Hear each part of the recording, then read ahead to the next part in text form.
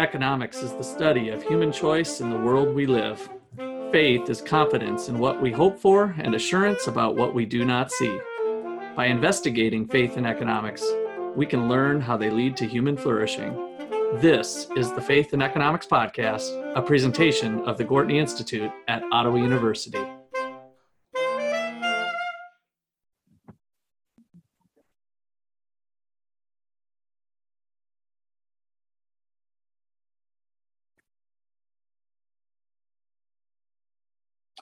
Welcome to our show today. I'm Lawson Medlin, producer and graduate assistant-elect for the Gortney Institute.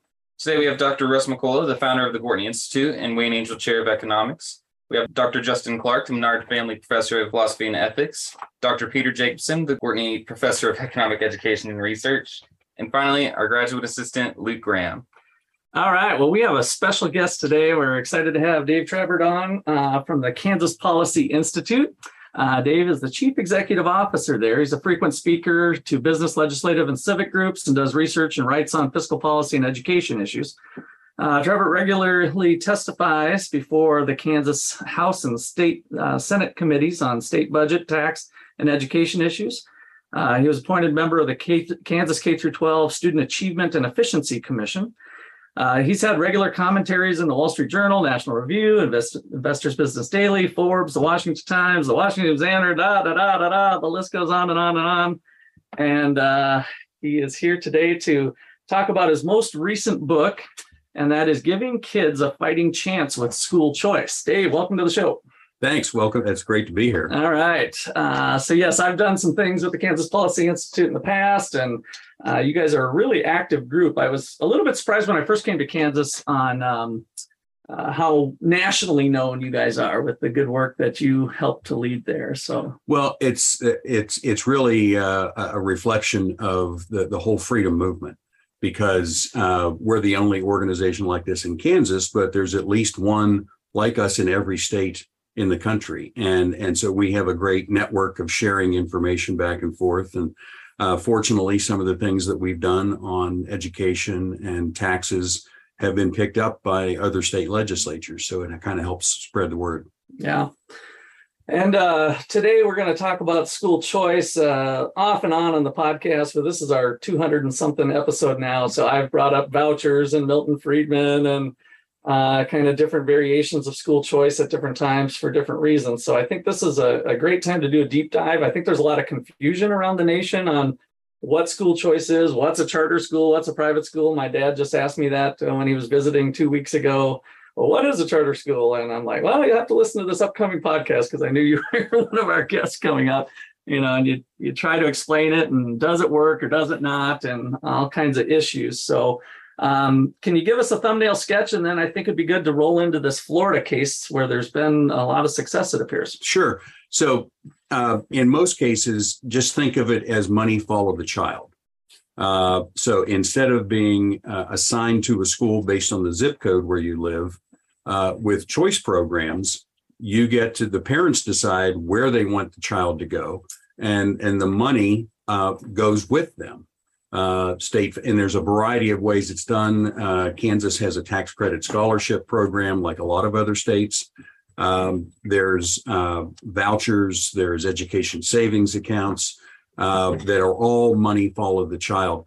Charter schools are different. Charter schools are actually public schools, but instead of operating based on all the state book of regulations, they operate off of their own charter.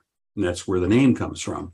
And they're freed from a lot of the bureaucratic nightmares and allowed to operate on their own as long as they meet certain conditions. So they're publicly funded, they're public schools.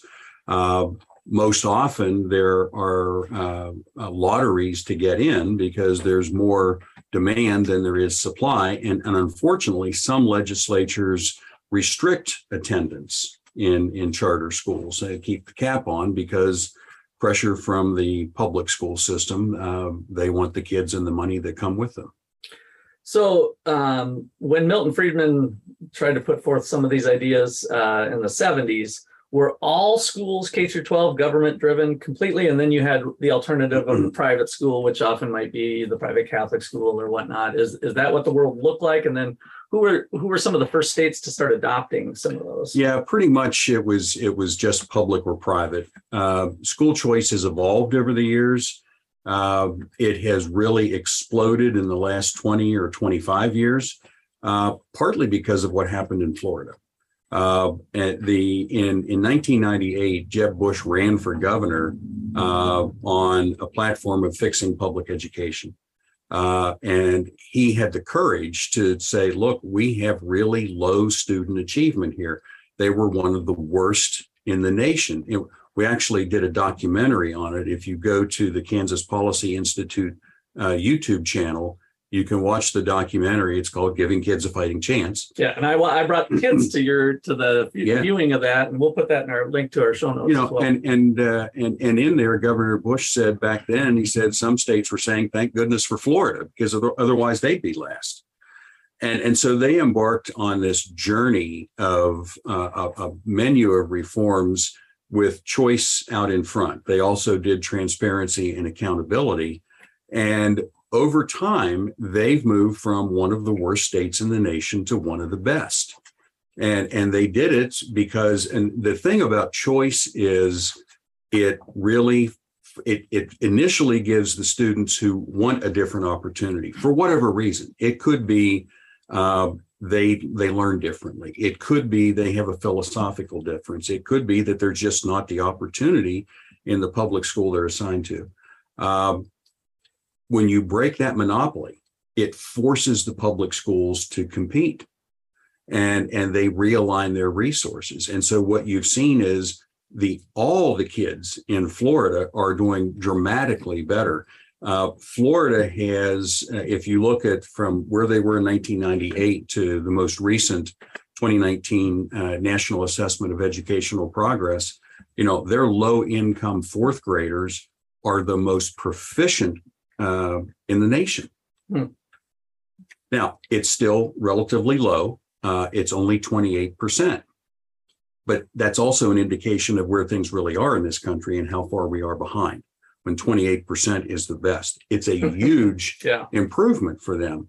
And so they stuck to this, and we let them tell their story in the documentary. You're talking to Jeb Bush, you're hearing from the head of the Miami Urban League and principals and teachers about what they went through, why they did it, some of the trials and tribulations, but it's working. And it's, a lot of the discussion, a lot of the discussion in education focuses on money and schools, not students. Think about any article you read or any conversation.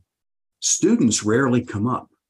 It's the system, it's the schools, it's what's fair for them, not for the students. And the focus certainly here in Kansas and other states is that money is the difference. The more you spend, the better you do. That's never been true, of course. There are some people who really believe it, but the data shows it's never been true. And in the case of Florida, they had this remarkable turnaround while spending $5,000 to $6,000 per student less than the national average, less than Kansas. And they've blown past Kansas in achievement. Yeah, to give an idea that, the 13, is it 13? What's it in Kansas versus Florida? I remember 13 and 8 is in my head per pupil. Oh, is that roughly? Well, the right now in Kansas, it's over 17,000. Oh, wow. Is it up to that? Because I think I went to one of your KPI sessions 5-7 years ago, and the guy talked about Dallas, and I think it was maybe 13. Yeah, it was. Okay. It was. It's really exploded, and at the same time, achievement has declined. Yeah. But yeah, Florida is I think around $11,000 a student, and Kansas is now around 17. Wow. So if we've got better performance, less spending per student, what's the problem here? Why isn't everybody behind this? Who isn't behind this? Well, one of the basic premise of the book is that the public education system is focused on the system and not on students. So, like, who would be the groups interested in the system?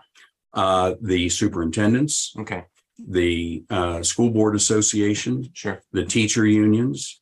There's also there's associations for principals and administrators, all those groups. It's focused on money and control, and they want to be in charge. And so we tell story after story in the book of education officials not being honest about achievement levels, of de-emphasizing academics, and even ignoring state laws that are designed to close achievement gaps for low-income kids and minorities. And when you look at this, just one story after another, you begin to understand that the system is resisting anything different. The system does not want to change. Right. If the students improve and the system doesn't have to change, that's okay. But the system will not change. When you look at even, for example, there was an audit that came out. They looked at how schools spend at-risk funding. That's money that's on top of regular funding that's targeted for the benefit of the kids who are academically or economically at risk. And it's very prescribed. You have to spend the money for these kids. And the audit concluded that most of the funding they examined was not spent on those kids as required in state law. A rather damning statement. So how did the system respond? The president of the state school board published a column that basically said, shut up, go away, we know what we're doing. And they didn't change anything.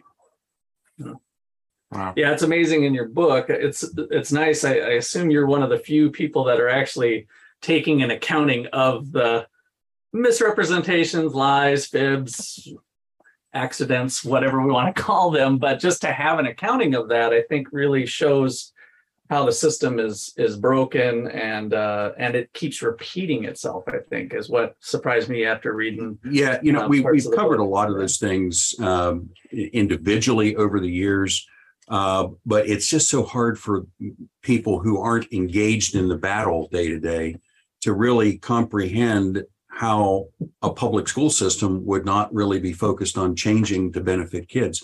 And so we decided we really needed to put all these stories in one place. So you can just kind of feel the weight, the consistency of opposing anything that's going to cause the system to change for the benefit of kids. I wanted to bring a couple more things out of the book about Florida that surprised me, just to kind of show the types of choice that are possible. Like, I didn't even think about some of these that you had listed the way the Florida system. So they really did overhaul things. Florida offers K-12 students and their families several types of school choice, including 5 private school choice programs, charter schools, magnet schools, homeschooling, and inter and intra district public school choice via open enrollment policies. And then you furthermore go on some of these, the family empowerment scholarship programs that are available. Parents may use some of these funds for various educational services, including private school tuition, tutoring, online education, home education, therapy, post-secondary educational institutions in Florida, and other defined educational services. And that's been pretty successful at helping low income and other people who are challenged in different areas.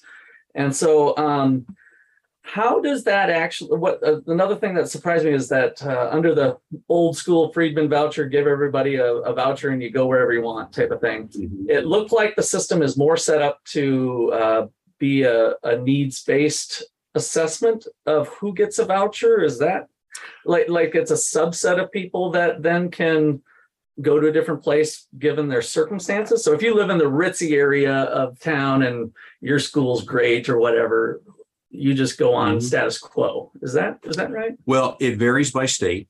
And even there are variations within a state on the different kinds of programs they have. So a tax credit scholarship, the one in Kansas, is for kids who are at or below 185% of the federal poverty level. So there's a means testing for that. There are others that will have education savings accounts, may have the same kind of a means test. We're seeing now more universal school choice. Arizona just passed the most expansive program in the nation. Did that pass? It did. It was close. It was going to be close. It was close. Yeah. Ducey signed it into law, Governor Ducey, and so that is universal. There's no means testing. It's just if you want to go somewhere else. That's right. That was going to be closer to the Friedman system. Yeah. And that's we're seeing that really demand for that. And if you go back and you think about that list of things you gave in Florida, it's to have a menu of options, because no two kids learn alike. It's not a factory system where we all learn the same way, we learn at the same time. So it's really creating these options. So what's best for helping kids learn at their own pace, the way they learn. There's no one size fits all. Yeah. All right. Well, this looks like a good spot for a break. When we come back, we'll get a little bit more into the Kansas details, but also expand into, what works and what doesn't. What happens when one of these choices fails, right? I think I hear that as some pushback. And so we'll have Dave help explore some of those issues and more when we get back. We'll be back in just a second.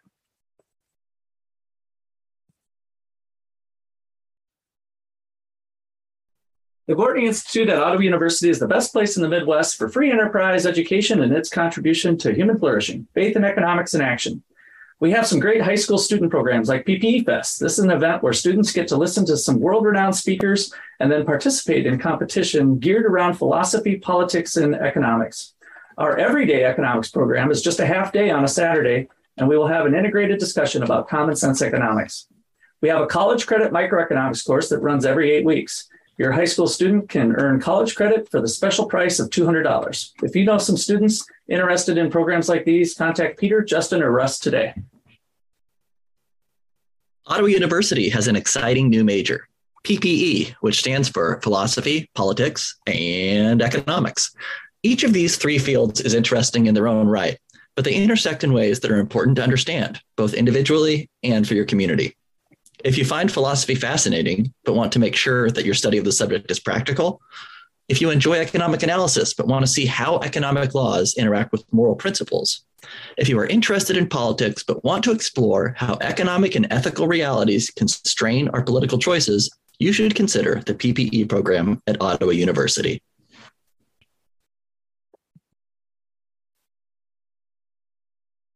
Okay, so we're back here talking about school choice, and wanted to roll into some realities of Kansas and some of the unfortunate things that have happened there. Dave, can you expand on that?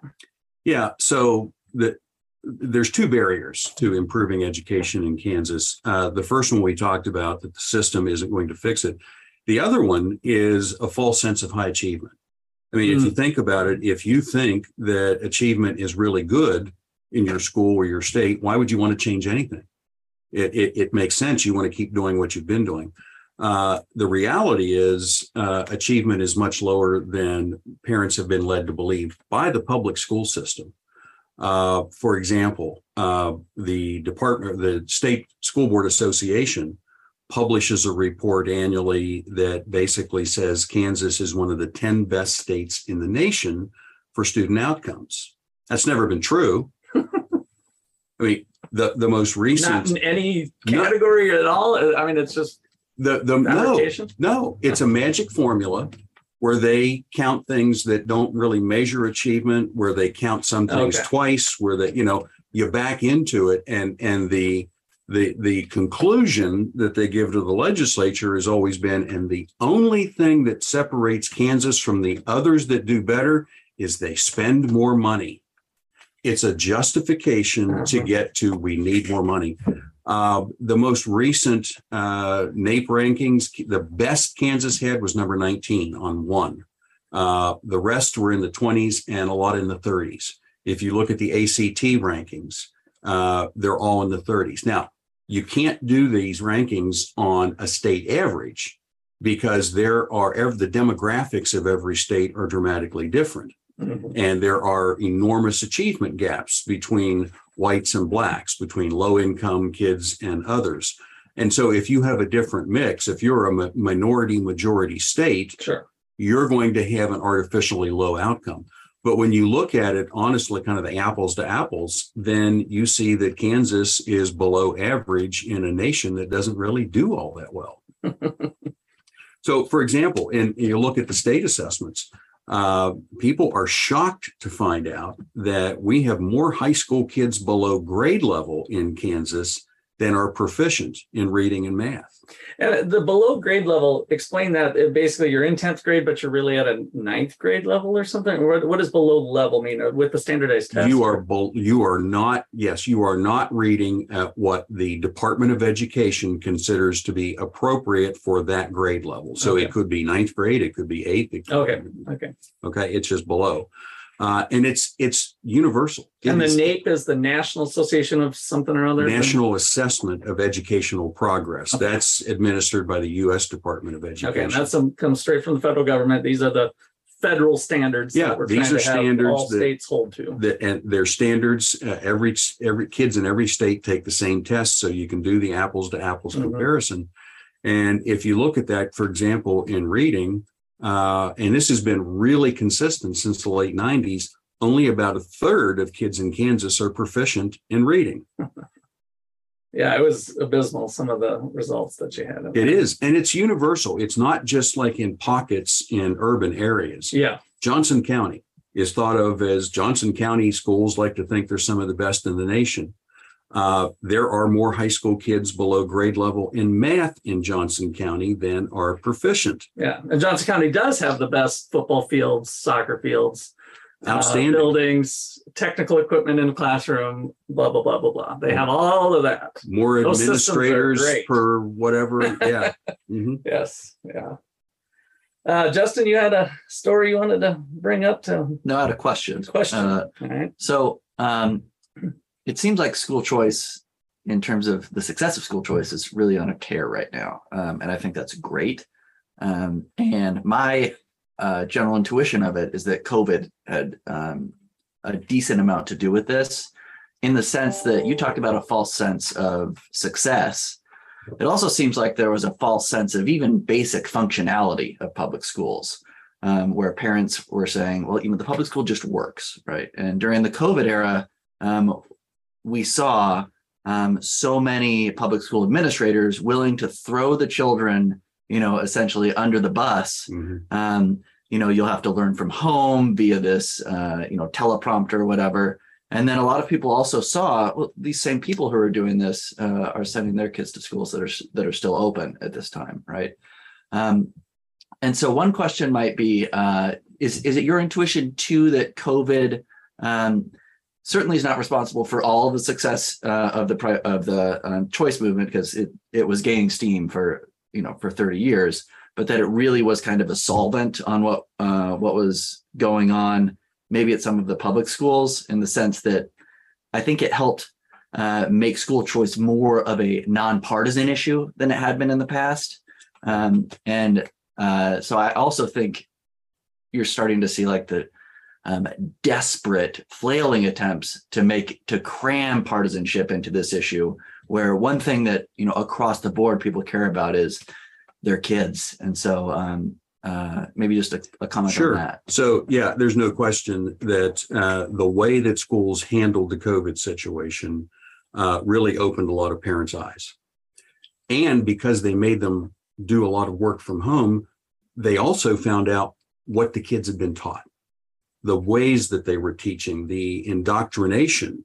That's the word that we hear most from parents. They had no idea what was going on in those schools. And so now they're demanding choice. And what that also really intensified the political divide between the system and the parents, because the system is it is rigid. It is calcified. It's not going to listen to parents. In fact, it's just the opposite. Many school districts have taken the step now of silencing parents. They've done things so every school board meeting, there's always been a public forum where people can come in and say something or ask questions, whatever.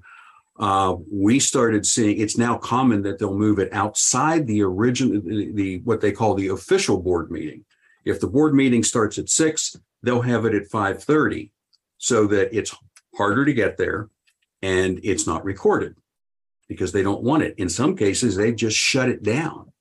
And parents are furious. They're saying, look, our kids are being taught things that we have a philosophical difference with. And the schools basically deny that they're doing it. And that we tell a story in the book about a legislative hearing where parents came in just one after another, talking about showing the very objectionable material that their kids were being shown to. And then a state school board member gets up and says, oh, no, we don't do that. Well, it's right there in front of you. Here's the book that Oh, no, little we don't Johnny do brought that. to school. And they say, so you have to really be careful and listen to how they'll say things. So in this case, the official word from the Department of Education is critical race theory is not in our standards. Well, a standard is what's written down on this is what you should learn. So no, it's not there. But that doesn't mean it's not in the classroom. It doesn't mean that that's not how people are being taught and everything is being shaped. And so they just resist. And when you deny that something is right there before your eyes, I mean, it's like the emperor's clothes, the old fable. It's there. We can all see it. But if you dare to bring it up, then you're accused of hating children and hating teachers and trying to dismantle public education. And it just only goes to solidify that it doesn't matter to the system. And by the system, I want to make it real clear, this isn't a teacher problem. This is a management problem.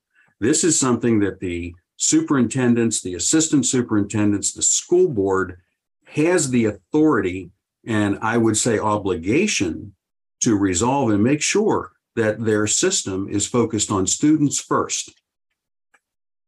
But we tell the story after story that it shows they just aren't. So it seems like to me that there's just like an honest evaluation of the evidence is that the pro-system side just doesn't have really much water. They can't hold much water because over and over the study shows school choice improves outcomes. It costs less money. It allows people to have more choice. All of these things we think of as positives. And so the only kind of response to this is like rhetoric about, the schools and you're taking funding away from schools and things like this. But no actual good arguments behind it. The more convincing arguments that I've heard about the concerns about school choice actually tends to come from like more right-wing circles, where I know sometimes people will be afraid that school choice is going to mean that, if you let parents use their money at home for school and the money follows the student that way, that then the government's going to have some say or some ability to tell people, whether it's a charter school, a private school, or even someone in their home taking government money, what they can and can't teach. Do you have any thoughts on that? Any worries about that? Sure. That's a very common objection. Mm-hmm. But it's interesting that you never hear them say, this is what happened in Florida Sure. when they did it, or this is what happened in Arizona. It's what they think might happen. Right. Because they know it hasn't happened. Right. Choice has been around for decades. If it was going, and it's not to say that it couldn't, you could write a law that said, if you do this, these things can happen. But legislatures don't write laws that way because they want kids and parents to have choice. Right. They're not looking for just shifting or expanding government control of education. Yeah. And it's a good thing sense. to keep in mind, when somebody says, and I should say also, there are a lot of people, school board members and other educators who might say something that's wrong, but they don't know it's wrong because they've been indoctrinated. Teachers, right. Kids are the worst victim of this system. Teachers are the next worst victim because they've been fed, this is what you must believe, this is what you must say, and they know if they open their mouth, they're going to be fired. Yeah, we as a country have moved away from teachers who have degrees in their particular fields like English or math and moved more towards people who are education majors with like a specialty in those things. So yeah, I find that the education schools in the country really do seem to, for whatever reason, teach all the exact same things. Mm-hmm. So yeah, I'm with you. Sometimes the teachers are told, well, this is the best way to help your students. And the evidence just doesn't bear it out. Right. It's just what but they believe it. Right. because that's how they've been trained. Yeah, absolutely. I wanted to come back to the on track for college and or career, because I think the way it's framed that people are job ready after high school, or if they chose some sort of college path, they're college ready. Right. And so across the board here, we've got a 28% of the student body is on track or ready. And otherwise the level 1, which is below grade level, or level 2 grade level, but needs remedial, that brings up 60 to up to 70%. That is disturbing to think that they're not even ready, job ready worthy. And then I want to then have you comment on, the racial justice type of stuff that a lot of people are concerned about. It seems like school choice actually helps fight some of these racial injustices better than maybe some other programs that have been attempted. And so here in Kansas, as far as being on track for college and career, 34% of white students have that, 14% Hispanic, and 10% Black students. So that's where that 28 balances out roughly. And then to break the demographic into low income and not low income, 37% of the not low income are on track, and only 15% of the low income. And so we've got this perception that these kids are trucking through school and they should have opportunities. Granted, they might be some disadvantages in other ways. I mean, people are different and we have different circumstances, but nonetheless, those seem like some big gaps. And school choice has been closing some of those gaps, it sounds like, from the Florida evidence and maybe elsewhere. It is. And you think about those gaps that are not only persistent in Kansas, but in some cases getting worse.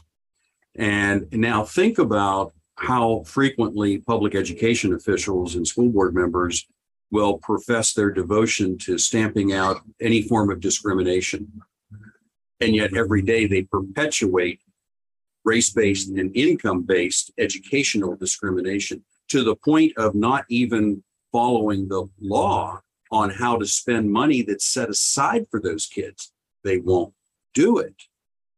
This is, as Governor Bush says in the documentary, and we ripped off for the book, this is the social justice issue of our time. And it's so sadly ironic that the system that is pushing we must stamp out discrimination and racism perpetuates it every day. One of my big fields as a graduate student was public choice theory. And I can't help but think about, public choice theories of bureaucracy when I hear about this, that, it's not necessarily conspiratorial. In fact, it's maybe just a product of how the system is, that actually, public schools may to a certain degree select for these bad outcomes. In other words, the system itself is set up in a way that it's almost unavoidable the way it is, because, maybe you have more students in your classroom for longer if they do more poorly, and then you get more funding that way. If you don't give students a choice of where they can move to, then you get more funding that way, because again, there's more butts and seats. If you select for amongst teachers, because they're constantly frustrated from the system, you select for teachers who don't really care as much about the students, because the ones who do care get too frustrated about the system. Does this sound right? Do you think it's like a systemic issue with the way that public schools are set up administratively? It is in a number of ways. That's a great point. I'm glad you brought it up. One of the things, there's a saying, you want to incentivize the behavior you want. Right. The Kansas school funding system perversely discourages student achievement, because you get extra money for these kids who are academically or at risk. But if they get better, you might lose some money. Right. One of the really great things that Florida did, and it's not to say that it's deliberate, Sure, but it's there. Instead of the Florida approach, where they did two things, it was in one program. Every state, like you talked about in Kansas, it's on track, it's below grade. Well, in most states have what we call fuzzy labels. Like in Kansas, it's level 1, 2, 3, and 4 is the official. Then there's a definition. What's that mean? Before it was approaching standards or near. What's that? You don't know. Florida said, we're going to put a label on schools that everybody understands: A, B, C, D, and F. And so they have standards for what it takes to have those letter grades. And then they have bonuses. So there is $100 per student that goes to the school and directly to the school. It doesn't get washed through the bureaucracy for them to take their cut. It goes directly to the school. You could move from an F to a D or a B to an A, or just maintain an A. Mm. If you improve, there's $100 per kid that's going there. Wow. That's the incentive. You want people working toward improvement. And the stick, that's the carrot. The stick is, if you don't, that's the grade letter that's on your building. Right. And parents know it. Yeah. And parents actually appreciated that in Florida. One of the things they talk about in the documentary is that parents, when they understood how things really were, they said, what can we do? We want to help. No, they put pressure on too. Yeah. And every time they raise the standards of what it takes to get an A or a B in Florida, and they've done it, I think, at least 6 times, schools did better. Right. It's, if you raise my standard, I'm going to rise to the occasion. Yeah. If you have low expectations, or as his brother, President Bush said, the soft bigotry of low expectations, then you're really doing a disservice. It's one of the most insidious forms of discrimination. Absolutely. Yeah. And I want the listeners at home too to understand like the difference between those two programs, the one where schools are given more money if students are doing poorly versus if they do well. It's not like anyone here thinks that the teachers get together in a secret meeting and they say, oh, we're not going to teach reading this year to keep more money. No one's saying that. What we're saying is the schools that operate in such a way that people do worse are going to get more money, the way the Kansas system is set up, whereas the schools that are operating well then are going to get less money. And so the schools that are doing a good job, they're slowly going to lose funding, and it's going to be harder and harder for them to do a good job. Whereas the schools that don't do a good job, for whatever reason, maybe it's just random, let's just say it's Sure. random, those schools are going to be pushed up more and more. Like you said, it's incentivizing, not in a way that like teachers are personally saying, we're going to make all of our students dumb so we can get more money. It's that the system actually selects for this, regardless of the intentions of teachers. You go back, you look at the litigation history in Kansas on school funding, and the state Supreme Court said that, in their opinion, the fact that, and this was in 2016, that a quarter of the students in Kansas were below grade level, proved to them that they didn't have enough money. Now that's nonsense. Right. Okay. But that was their logic. Okay. So now, if you get all these kids to grade level, well, it's going to be harder for schools to at least claim that they're underfunded. Yeah. And what's happened since we had a quarter below grade level in 2016? We have a third below grade level now. It is not getting better. It's getting worse. Right. Yeah. Yeah. All right. Well, this looks like a good spot to wrap. Dave, I thought you wanted to make some comments on the relationship between achievements.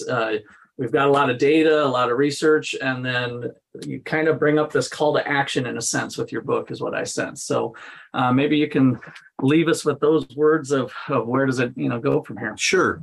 So first of all, parents, community leaders, every Kansan needs to get informed, and don't just take anyone's word for it. Don't just take our word for it. Feel free, check it out, test what you've heard from anybody, and come to your own conclusion that you're fully informed. And then you have to decide what you're going to do. If you look at where we are, whether it's in your district or the state, and you say, well, this is acceptable, well, then fine. We understand why you don't want to change. But if you look at these issues and you say, now this is not even close to acceptable, now you have to make a choice. You have to decide whether you're going to get involved and push for these changes, or because if you don't, nothing's going to change. And that's the premise behind this. That's the whole reason we documented all these examples. And there's lots more. We just had to draw the line somewhere.